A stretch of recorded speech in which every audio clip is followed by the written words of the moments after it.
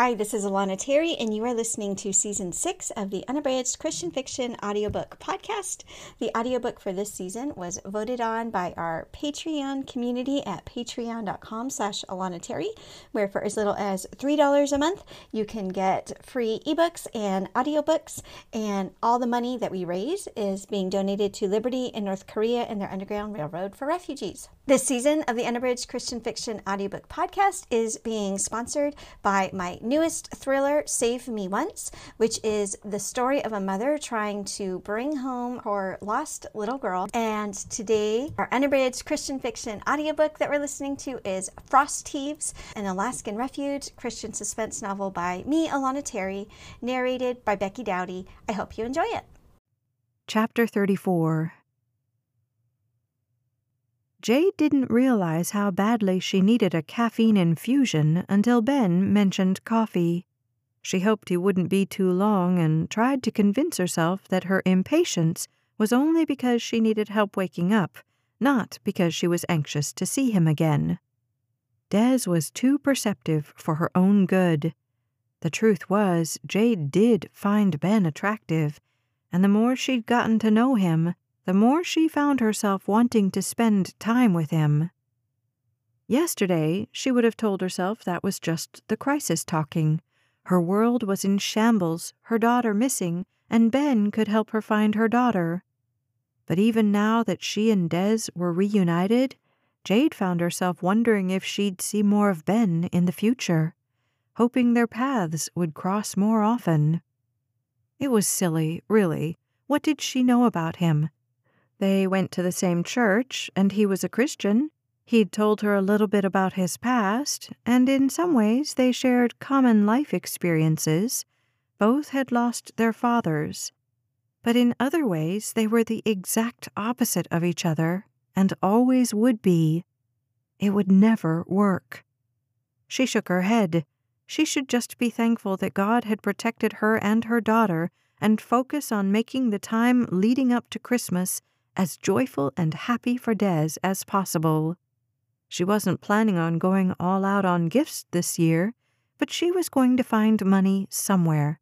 Even if all of Des's toys came from the second-hand store, Jade was going to make sure this was a Christmas she wouldn't forget. The phone by Des's hospital bed rang.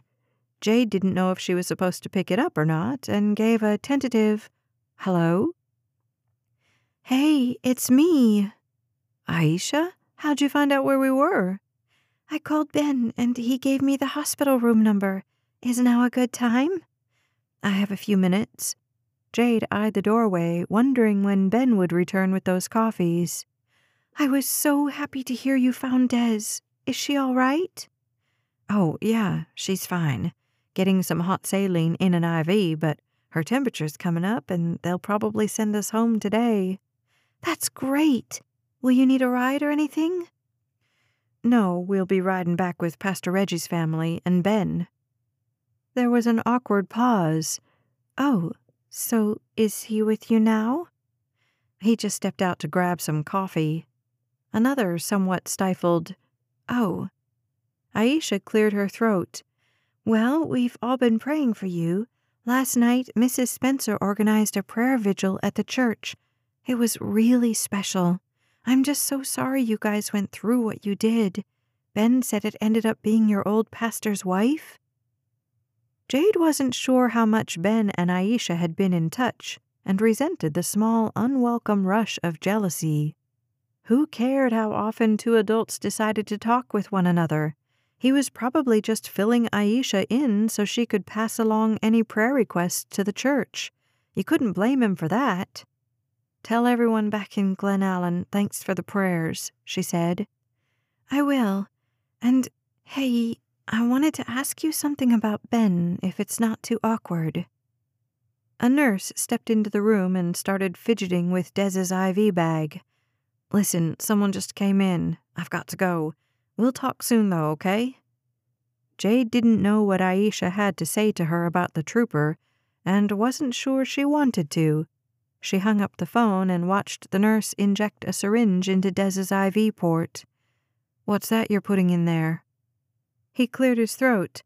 Just some antibiotics to help with the infection. Jade frowned. Nobody said anything to me about any infection. He kept his face turned slightly, but there was something familiar about his profile. That's all here. Got to check on another patient. He gave a weak wave and turned to go. Jade wanted to stop him. Where had she seen him before? He didn't look like one of the paramedics who transported Des here. Hey! She watched as he turned around, keeping his gaze focused on the floor. Where's our regular nurse? He glanced over his shoulder. She'll be here soon. Something wasn't right. I want to talk to the doctor. He looked relieved. Sure, I'll go get him. Mama? Jade turned toward her daughter. Not now, baby. I feel funny. Jade jumped to her feet and rushed toward the nurse. Hey, get over here. What did you put in there? The stranger started sprinting down the hall. Jade hollered for help. She hated to let him get away, but she wasn't about to leave her little girl. She grabbed the IV, trying to figure out what button would turn it off or how she could stop the flow. Help! She screamed again. Dez's former nurse ran in. Jade was breathless as she tried to explain. He put something in the tube, then ran away. The nurse bent down over Dez's hand and disconnected the port. Jade heard a commotion outside, but was too busy praying for her daughter, watching as Dez's eyelids fluttered and her head rolled lifelessly to the side. Chapter 35. Jade had never prayed more intensely in her life. Several workers had been called into Dez's hospital room, and Jade was forced to wait outside. Nobody knew what drug the man had injected into her daughter's IV, but it was making her heart rate drop dangerously low. Jade turned her back to Dez's window. The curtains were drawn, and it was too painful to try to strain her eyes in hopes of making out what was going on. Please, Lord, you didn't deliver her out of those woods just to let her die here. I'm not ready to lose her. Jade's whole body was trembling. How much suffering was one little girl supposed to endure before God decided it was enough? She thought back over every sin, every time she'd lost her temper or yelled at her daughter. Was God punishing her for those things? Had he decided that Jade was an unfit mother, so now he was going to take Des away? You know I can't live without her, she prayed. Maybe that means she's become an idol to me, but I can't help that. If you want her with you in heaven, you may as well take me too, because that child is my only reason for living and breathing. She thought back over all her former plans: college, law school, advancing social justice. Remembering how upset she'd been that her pregnancy derailed each and every one of her goals, she was ashamed now to think she would ever have preferred her education or career over being the mother of this precious, precocious baby girl. If you want to take her home, Lord, you're going to have to fight me for her. Even as she prayed the words, Jade knew how stupid they sounded, but she couldn't help herself. If God's only plan was to take Des away from her, he should have let Sapphire kill them both back at the cabin. She became aware by degrees of a figure standing next to her.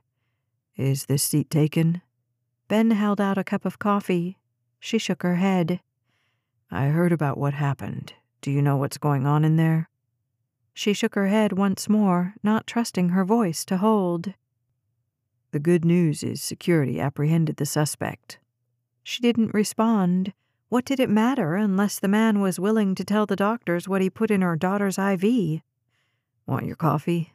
Ben asked. No. He sat beside her quietly, and it wasn't until Jade let out a heavy sigh that she realized she'd been holding her breath. Should we pray? Ben finally asked. Pray? Right now? Did he actually think she'd been doing anything else? She turned to face him and croaked, Okay.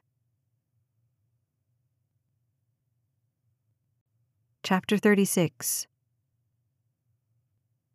We've got your daughter's heart rate back to a safe range. The doctor poked his head out of the room and held the door open. Do you want to come in? Jade jumped to her feet. I'll wait out here, Ben said. I've got some calls to make anyway. Jade rushed past the doctor as he explained, she'll be groggy for a while, but she's going to be fine. Jade hurried to the bedside and grasped Dez's hand. You hear me, baby? Mama's here. Dez's eyes fluttered open. Mama? Yeah, it's me. Mama, I want to tell you something. What's that, baby? Des took in a breath that sounded far too labored for a healthy child her age. Jade glanced at the nurses to see if any of them looked concerned. Who would have done this to her baby? Who would have dared? She squeezed her daughter's hand, praising God for the warmth and life she felt. You're hurting me, Des complained. Jade forced herself to loosen her hold. Des was lucky there were still so many other people around. Even with the crowd, Jade was half tempted to crawl into bed and smother her daughter in kisses. What did you want to tell me, baby? I'm right here. The doctors have given you really good medicine, and your heart's going to be just fine and healthy, and everything is under control. You're safe now, so you can tell me anything. What did you want to say? Des opened her eyes wide enough for Jade to see her, rolling them dramatically. I wanted to say that I think you should ask Officer Ben on a date. That's all. Chapter 37. Well, here it is. Ben stepped into the room, balancing a cafeteria tray in his hands. A can of soda for the patient, a bowl of soup for Mom, and a fresh cup of black coffee since that first one didn't really go as planned. Jade took the tray from him. Thanks so much. Did you get something for yourself? I ate earlier. Jade didn't want to admit that she was disappointed. Sorry it took me so long to get here, he said. I've been going back and forth with hospital security and the Anchorage police, trying to fill in all the gaps so everyone knows what's going on. What is going on? Jade asked. I'd like to know myself. Ben sat on the stool, stretching his legs out from under him. Well, the guy you saw really is a nurse here, but he's also a member of Morning Glory International. Does the name Caleb Hooten mean anything to you? Hooten? Jade repeated. Yeah, their family was one of the really vocal ones when we went to the police. She didn't say any more. Ben sighed. We're still trying to decide if he acted on his own or not. Jade didn't respond. All that really mattered was that Des was feeling better. She was safe. Ben stared at Jade eating a spoonful of soup, then leaned down toward the hospital bed. Hey, kiddo, he whispered. Mind if your mom and I step outside for just a minute? Des drank a sip of Coke from her straw and grinned. Why? Do you want to kiss her? Desiree Rose Jackson, Jade snapped, nearly choking on her food. Des shrugged. It was only a question. Jade didn't have the courage to meet Ben's eyes. She set her bowl of soup down and followed him out into the hallway. What's going on? He turned to her, his eyes full of seriousness. I heard from the search and rescue team. They found the spot where you shot Sapphire. Jade had been waiting for this.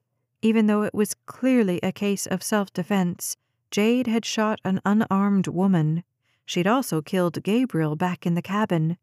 That wasn't the kind of thing you could simply walk away from. How much trouble am I in? She asked. Do I need to find a lawyer? He looked confused. What? Oh, no, that's not it. Then what is it? Her stomach churned at the worried expression on his face. It's Sapphire. The rescue team discovered the spot where she fell. They saw the blood, but they didn't find a body. In fact, they were able to follow the blood drops for almost a quarter of a mile. What's that mean exactly? It means Sapphire survived.